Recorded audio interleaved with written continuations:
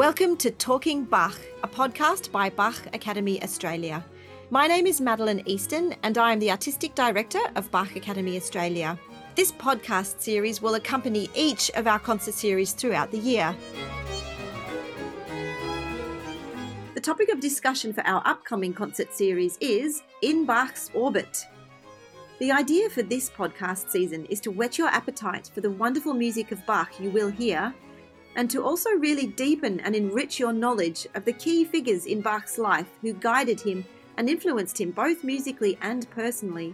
We explore why and how a true genius becomes a true genius, a question many artists and scholars have contemplated and cannot be answered without debating the argument of nature versus nurture.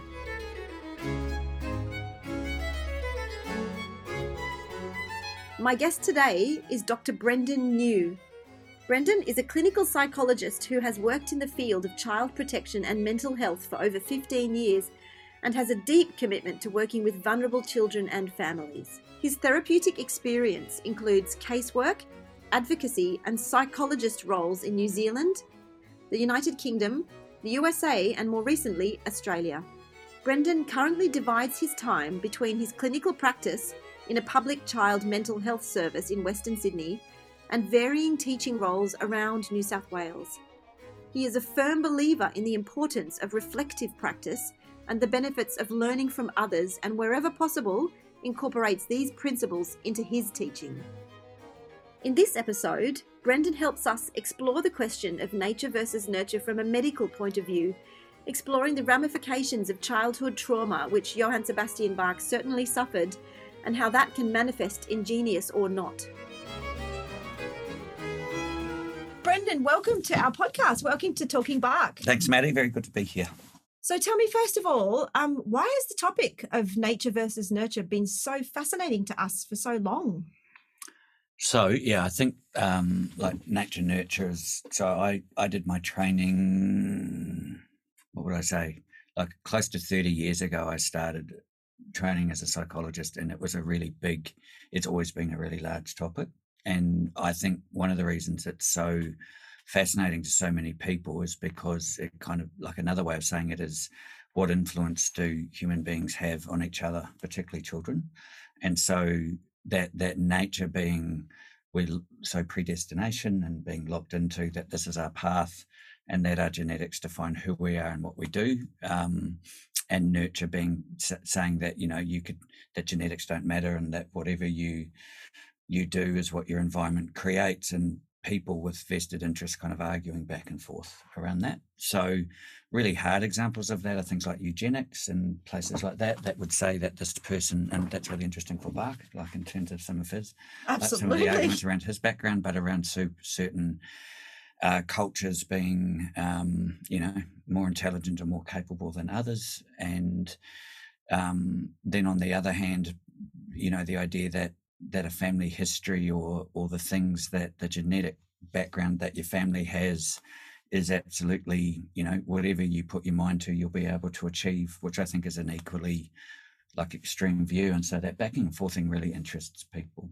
Yeah, it certainly interests me. I'm just kind of thinking about my own family, sort of, not that this is about me in any way, but saying that my father was born into a family of 0 musicians, although my grandfather did buy a piano and having never had a lesson in his life, used to sit down and play to us just by memory, and he figured it out. He had that ear. And he used to play us all kinds of fabulous little tunes he'd hear on the radio, like old war tunes and all sorts of things like that. And I remember them, and I never had the music, but just figured it out and started playing. And then my father came into the mix. He was one of 4 kids in a very poor family, and he just excelled in music, completely excelled, and ended up one of Australia's most well-known pianists, composers and arrangers. So it's weird how these things can just happen. Yeah, it is. And my mum was an early childhood teacher, and one of her big things was how many geniuses are we losing out on because we don't nurture them? Like who might have that potential that didn't have your dad that got that piano and gave that opportunity. I would include myself in that. I've really tried to nurture both my children in music, even though I don't play myself. And so if we hadn't spent if I had decided to spend money and time on something else than taking my daughter to learn the violin and helping grow her love for it, then the reality is she wouldn't have played. If we hadn't bought her a violin, it would, not that she wouldn't have played, but it would have been a lot harder. And she just happens to have, I think, a great ability at it that, so that's a really, like your dad's piano, or me going, I'm going to sacrifice basically half of every Saturday for as long as it needs to be for her to like grow as a violinist. I think it's a really interesting question. And then we have another daughter who's so gifted in so many visual arts, but not the musical. And we tried her in the piano and gave her exactly the same opportunities, and eventually went, we'll fill your time with other creative efforts, because this is not, you're actually really not enjoying it. Yeah. So yeah, it's an interesting thing. But I was talking about just this year with Professor Peter Wolny, who's the head of the Bach Archive in Leipzig, who I've had the privilege of talking to a couple of days ago. He will also be one of the guests on this series of the podcast. And he was talking to me about how he thinks it's a huge tragedy that these days music isn't as central to the school curriculum as it once was. And we had a really good chat about the curriculum that Bach was put under, that he was trained with. And music in the sort of late 1600s, early 1700s in Lutheran Germany was at the core of the school curriculum. They started every day in summer, 6 a.m. with singing all of the hymns and everything like that. Music went throughout the day. Now, can you imagine that happening these days? No, and like I said, I think that's the other bit. If you're saying why is nature and nurture such an old and important conversation, if you take the example of music, or another big one is what I'd call PE, but people that are gifted dancers or movement, or so anything creative, anything expressive, anything movement based, the curriculum's just shrunk and shrunk and shrunk and shrunk. And if you don't, so from a psychological perspective, if you don't expose this person to what they have the potential to be geniuses in, then they can definitely still do it, but it is so much harder, and you lose so many people that might have that opportunity because they don't have, because the other word for like training and things is just to be exposed to have an opportunity to play a piano, to sing in a group, to run, to dance. And as the curriculum's gotten smaller, these are the things that are falling out. And I think what's it's a tragedy. And I think also the correlation between musicality and intelligence, like there is a really strong link between people that are musically gifted. You look at the parts of the brain that are active in that, and they are often very good, for example, at maths, and at other, so not all of us, and certainly, my daughter needs a bit of help, but there's a very clear correlation, if not between the intelligence, like the learning behavior to learn an instrument is priceless. So the self-discipline, self-motivation, taking small, like working towards a large achievement by small incremental tasks, those are fantastic things to be able to learn, whether you're a genius player or not. It's really sad. Apparently there are really incredible neural pathways that get formed when one learns a musical instrument. Is that true?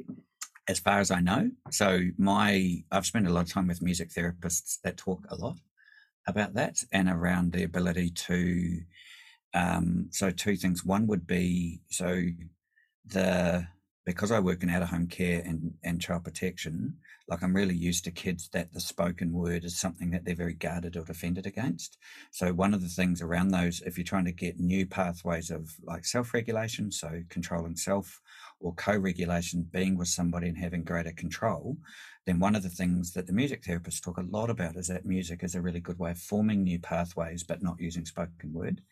And so that's really powerful. And then the other one, there's a lot of conversations about, and I always mispronounce it, but around prosody and around rhythm, and around this really deep learning, really big research in pathways learned, that we're rhythmic creatures, that we learn from the womb to rock and to move, and our vestibular movements in our ear tell us it's really important information. And then rhythm as well, like heartbeat and rhythm is incredibly important. So I don't know as much about the age. I would guess that that's going to be in younger children, absolutely. But so one would be it forms new pathways. The other one would be it helps you access pathways that you've got. There's lots of work in dementia and in aged care around what music. So it's an incredibly powerful medium. We're going to lose a lot if like that's a very big loss if we're not bringing people into that. Yeah. Yes, well, I will do my absolute best to campaign as hard as I can to get more music into schools in whichever way I possibly can. And we will be there. I'm here in part because that's a really good fight to fight. Yeah, it really is. And yes, we must not lose a single gifted child. But what you were talking about music being a pathway where words perhaps aren't, really rings true for Bach, actually, because he went through such incredible hardship. His mother died when he was 9 years old, and his father died less than a year later. So he was orphaned at the age of 10. And he was shunted off to his elder brother, who was 13 years older than him, in a different town, which was much smaller and much less cosmopolitan than Eisenach, where he grew up. And can you just imagine? And the brothers, they rubbed each other up the wrong way quite a few times. And there's a few documented examples of where his older brother scolded the young Sebastian Bach for squirreling away music, which inspired him. And he was, stayed up late with a little candle copying out music. And it wasn't a happy time for him.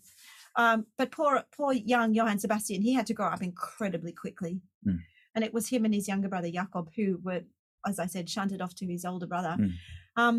Fortunately for him, he had his great uncle, Johann Christoph Bach, whose music we will be playing in this program, to keep an eye on him and to encourage him. His older brother, also called Johann Christoph, talk about being perhaps a little bit of the nature side of things coming into here. We have the young Johann Sebastian being coached by his older brother in the art of organ playing, which was a happy circumstance. And he was a great organist, his older brother. He really was. So at least he had that good tuition.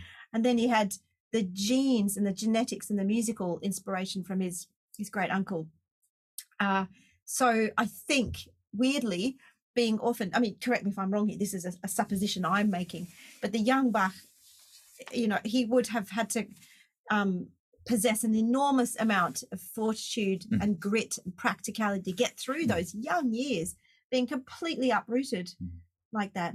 Yeah, and I think, there's a whole other conversation about like the connection between childhood tragedy and genius, whether it's musical or art or dance or like acting. If you look at it, so many are where music is an expression of that.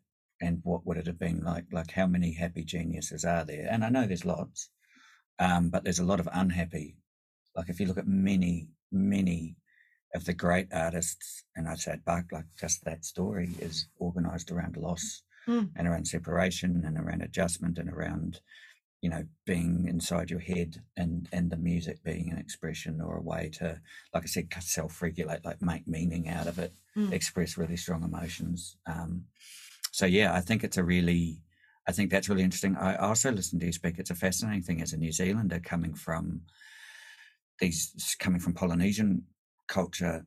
Like if you want nature and nurture for Bach, where is the musicality? Like where how is musical genius expressed in cultures that didn't organize around the piano or the violin? And it's fascinating coming from New Zealand. Like, so I don't create music, but I've always appreciated music because I grew up in large Māori communities where singing and the guitar and church music to some degree, and you hear the beautiful Samoan and Tongan like choirs and the singing that comes through their churches there, and you go, well, that's another, like that's your nature and nurture. If you're not exposed to that, and I know I've joked with my daughter is Jewish, my wife is Jewish. The running joke being, a Jewish child can choose any instrument in the world that they want to play between piano and violin. Yes, it's like because that any instrument as well, as long as it's one of those two. And I'm joking partly, but those instruments have such a strong nurture, and we were talking like that idea of like the nurture of expressing the Jewish story of loss, of separation, of being isolated from professions, but being allowed to play music. And we're, that conversation about how many repetitions, how many generations do you have? For example, the violin normalized as a Jewish instrument in the Jewish community before it becomes, it almost becomes nature. Yeah, it does. It really does. And if you look at really interesting. It's a fascinating thing. And again, Chinese, Korean, like the diaspora and how they've adopted that. It's a fascinating thing. Well, I think you really hit the nail on the head there because, J.S. Bach was born into a family where 4 generations before him had been working and practicing musicians. Yep. So that's, you said, how many repetitions does it take to produce a Johann Sebastian? 4. 4. We're counting. 4. Yeah, we're counting. That's right. And who are we missing out on when we disrupt that? But if they can't afford, if that's not in schools. Exactly. I know. I mean, I'm just thinking about the other musical sort of dynasties around that time. You had the Couperins in France, and you had the Scarlattis in Italy, families like that. But I think, and the Benders, there were 4 or 5 generations of Benders actually, coming from the east of Europe. But the Bachs were a huge generation, but they were all poor. And when you're talking about childhood trauma and how it affects genetically, and especially when you brought up the Second World War, you were talking to me about a fascinating subject, which is if a set of parents or even a couple of generations were exposed to famine and hardship, that actually genetically affects their children. Yeah. Talk to me about that. So there's a picture, and I always get it a little bit wrong, but there's a picture in attachment theory where they show a pregnant woman, and they go, and that pregnant woman is the grandmother. And then that pregnant woman, the baby and the pregnant woman is mother. And then the eggs that girl, that infant female child will be born with, she's born with those eggs. She's complete. So you've got in your grandmother's experience of being pregnant with your mother will shape the way that your mother gestated you, and you as a female child created your eggs. So that picture I've always stuck in by going, well, it kind of matters what my mother experienced while she was pregnant. No, it matters what your mother's experience of being in utero was, because her eggs that became you were shaped by your grandmother's experience. So it's kind of like that connects your 3 generations, which as a husband of a Holocaust, like her parents being Holocaust surviving and most of them didn't, those deprivations, those experiences. So the example I did, and I'm going to massively misrepresent it, so I always do the hyperbole to tell a good story, and that's okay. But generally speaking, so they did a whole bunch of studies in 1944 from memory of women that gave birth after the German occupation of Holland in World War II, and they were pregnant in famine conditions, but they gave birth in pretty close to normal conditions because the Americans liberated. There was a bunch of American food coming in. So they were starving when pregnant, gave birth to babies that were had enough food, and their mums had enough food, but those babies that were born in 1945 still metabolized food differently because they were conceived and gestated expecting a hard world that didn't have a lot of food. And then what was even more amazing is that many of those, so the women that were born in 1945 then had children in the 60s and 70s, and their children metabolized food differently, even though it had been 30, 40 years post those famine conditions under Nazi Germany occupation. So part of that, the amazing part for that for me is just how important it is to nurture pregnant women. Really important to care for them, but also just how those genetics shape, particularly through hardship and through loss and grief, how those things impact on the chemical experience of the baby in utero, of high stress, starvation, deprivation. Bach would have been exposed, if he's got 4 generations of poverty, then that's what I'm saying. So nature is really important. Yeah. But the difference is if he'd had that and then not grown into a family of 4 generations of musicians and gifted musicians, then he wouldn't. I think I would argue it has to be both. Yeah. I would absolutely argue the same, actually, in this case particularly. Neoliberals don't. Neoliberals will say you make what you are, and it's like you have free will, like everything. It's like the sounds opposite. Very Margaret Thatcher to yes. me. Yeah. If you have I won't swear. So if you have a hard life, then that's your choice. You chose to do that. If you want to be a gifted violinist, you only need to learn, and you'll be able to get there. And I'd be interested, I don't know if I'm allowed to ask you questions. Yes, you can ask me questions. But I'm really interested in what are your thoughts on, and don't panic, but if I said, hey, Maddie, I'd really like to play the violin, can you teach me?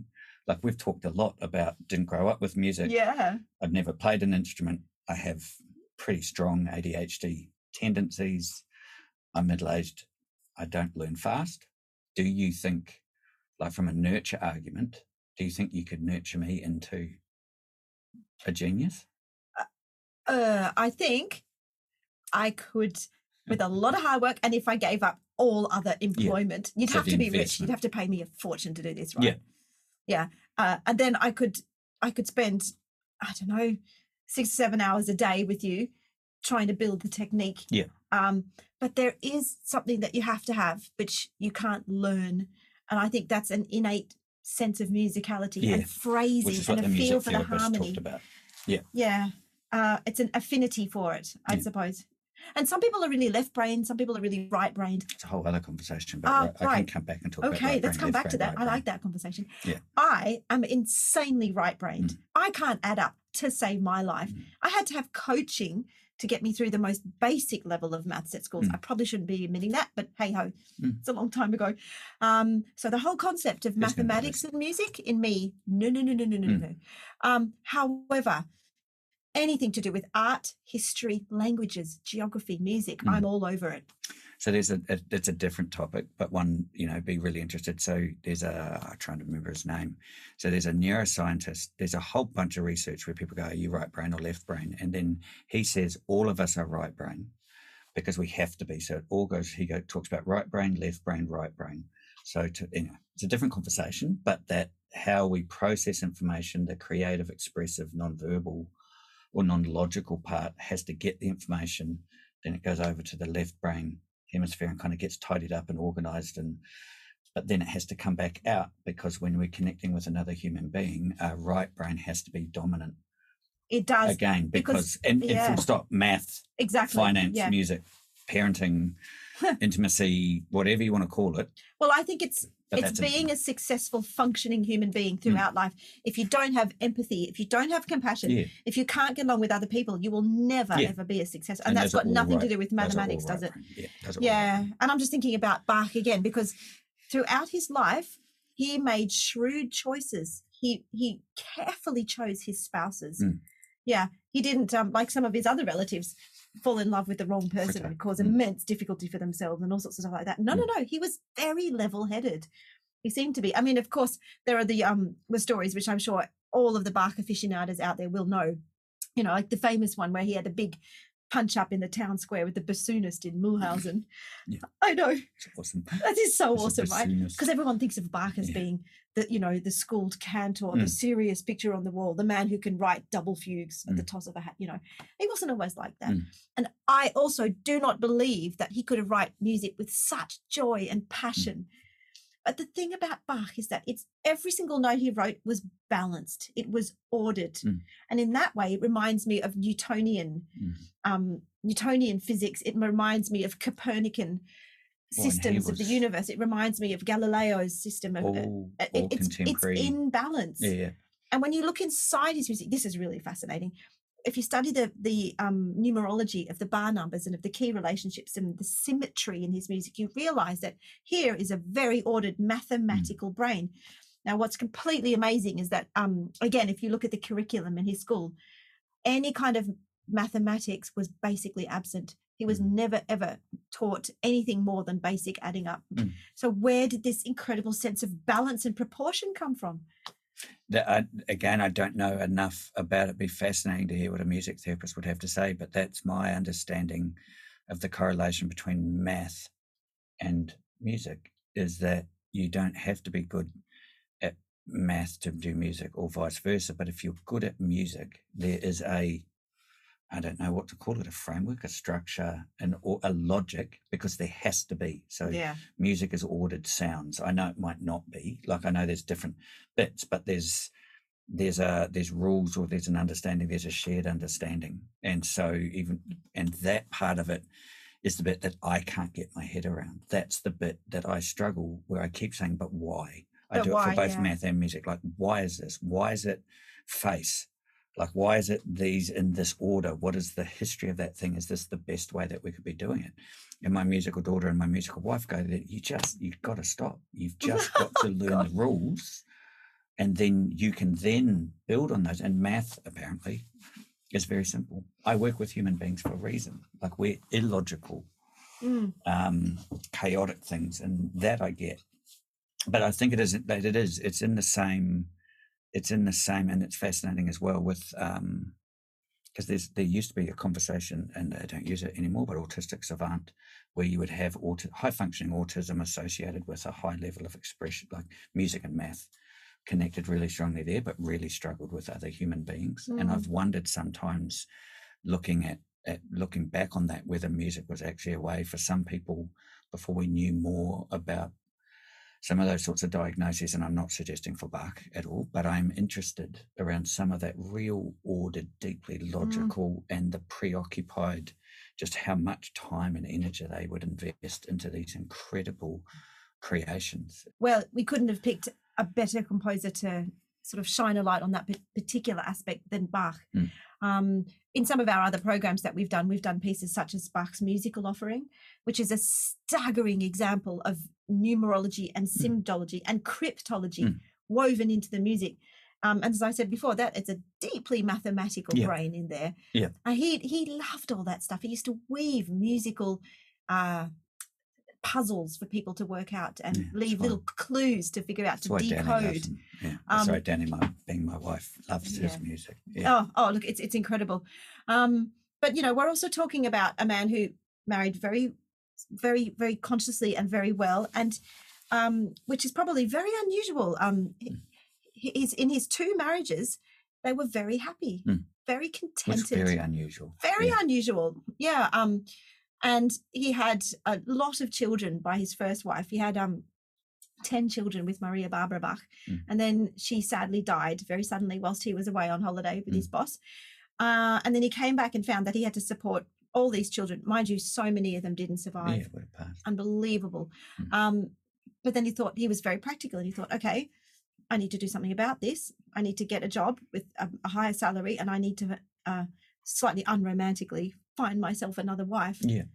And he married Anna Magdalena Bach, who was quite a lot younger than him, but it was a true love match. They supported each other.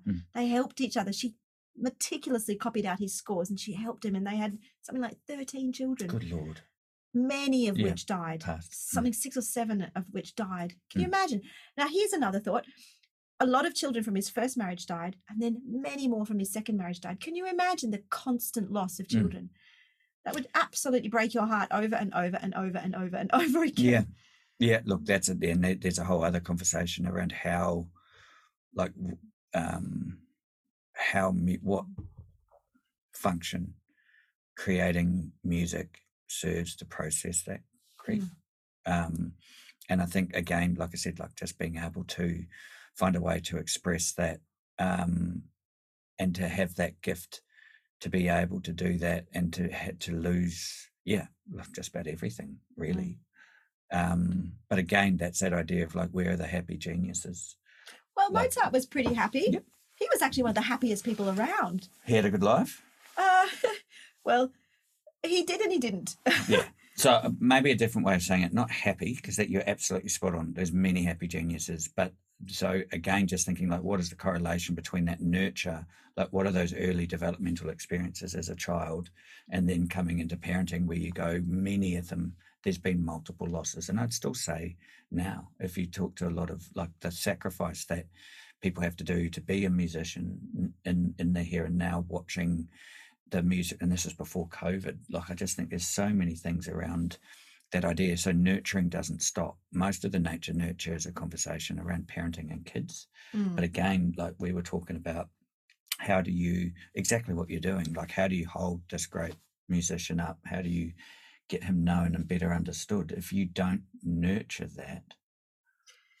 But with Bach, I'm just thinking about it. He lost his parents so young, and his father was a professional musician, working professional musician. His grandfather, his great-great-grandfather, and the great-great-great-grandfather, they were all working professional musicians. None of them had any money. There are stories where they had to go to their employers and beg for food and the letters have survived, and their sort of pride didn't allow them to beg, but they got to the point, especially his great uncle Johann Christoph, where he wrote to his employer and said, I am in rags, I have nothing, please will you pay me? And they didn't get paid for a year at a time. In fact, the way musicians were treated back then is nothing short of scandalous. And if you aren't born into money, I have to say, of course things have changed, we're much better able to be self-sufficient, but back then you really did have to rely on the patronage.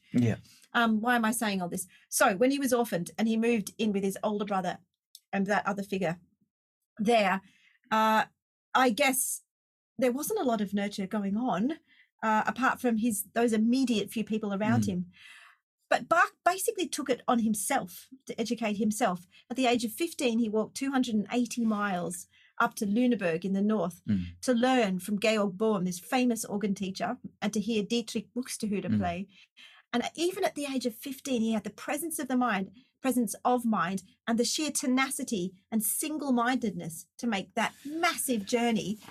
And that's where he knew he had to be. And it's almost like he was light years ahead of his colleagues in that regard. It is interesting, though, because when you talked about like Copernicus, and I'm trying to remember what it is so you can edit it while I stumble, but there was this thing around, if you mapped out these great thinkers, these great composers, these great politicians, they kind of mapped them out. It's like, holy heck, they were all kind of clumped in the Austro-Hungarian Empire or the German, like these little principalities. So what was it about those places? And I wonder whether one of them being, yes, they were poor and there might not have been nurturing going on, but it also wouldn't have been unusual to have a family of composers in a German principality as opposed to Russia or even England or some of these places where you go, like, there's an expectation that there's this great musical talent in this really small part of the world that just created all this great burgeoning. Right. And the conversation that came out of it was, why the printing press? Why was Gutenberg, like, why the printing press there? And part of it was, like, lots of arguments, but Protestant, like the Reformation and then the response to the Counter-Reformation, like there's a bunch of historical factors that go, we will nourish creativity in this time, and they still do. Like the Germans still, like that is like ingenuity, creativity is deeply nourished in that part of the world in a way that I think it isn't here, for example. Yeah. It's almost like you have to do it despite Australia.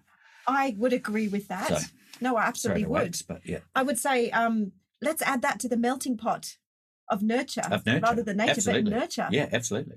Yeah. Yeah. And, going right back to the beginning of our conversation about the curriculum and music being at the centre of it, right from the word go. Yeah. And it's interesting, because that part of German, Thuringia, where Bach was born, that was Lutheran, but up the road in Dresden, that's Catholic. Yeah. And France was Catholic, Italy was Catholic. There were lots of and just incredible wars, like 100-year wars, 30-year wars. The 30-year war decimated Germany, and that's why they were in such dire straits financially. These musicians desperately try to survive. Yeah, it's an amazing part of the world. It is. You're absolutely right. That's amazing. And just think about the plague. The plague was everywhere at that time. It's an absolute bleeding miracle Bach didn't succumb to the plague. So aren't we lucky? Yeah, well, and again, but what are we doing? I know I'm going on about it, but like, what are you doing when you take a curriculum?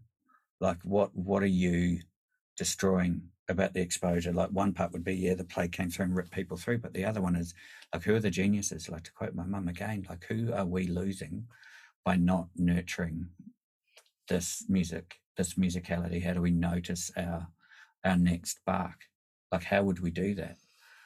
Well, we just have to cross our fingers and hope that all the really hard-working, dedicated music teachers giving of their free time, nurturing talent all over the country. And I know there are thousands of us all over the place trying our very best. We just have to hope that whoever spots that person will encourage them, and yes, hopefully build the systems in place around them to allow that to happen. Yeah. Because being a teacher, it's an honour. It's a total honour, in my opinion. And just to think what you could give this child, what we could give the human race as a result of that. Yeah. Yeah, absolutely. Yeah. I think that's both exciting and terrifying. Isn't it just? Yeah. Well, really thank you so much for giving of your time to come and be on Talking Bach. It's been amazing to hear your insights. Absolutely fascinating. And I hope everyone has gained I certainly have a much greater insight into sort of the medical side of it, really, and all the effects that nature and nurture can have. Yeah. It's an endlessly fascinating topic. I wish we could talk for hours and hours and hours more, but this is all the time we've got. Thank you so much again, Brendan. You're welcome, Maddie. My pleasure. Well, I really hope you enjoyed that chat just as much as I did. Now, to find out more about Bach Academy Australia, make sure you visit our website, which is www.bachacademyaustralia.com.au. Make sure you spell Academy the German way as well, spelt Akademie, staying true to our German roots, of course. On our website, you can find out the details of all our upcoming performances near you, and you can subscribe to our e-newsletter. Also, you can find Bach Academy Australia on all the socials, Facebook, Instagram and Twitter. But make sure you subscribe to this podcast wherever you get your podcasts from. Thanks so much for listening and catch you next time.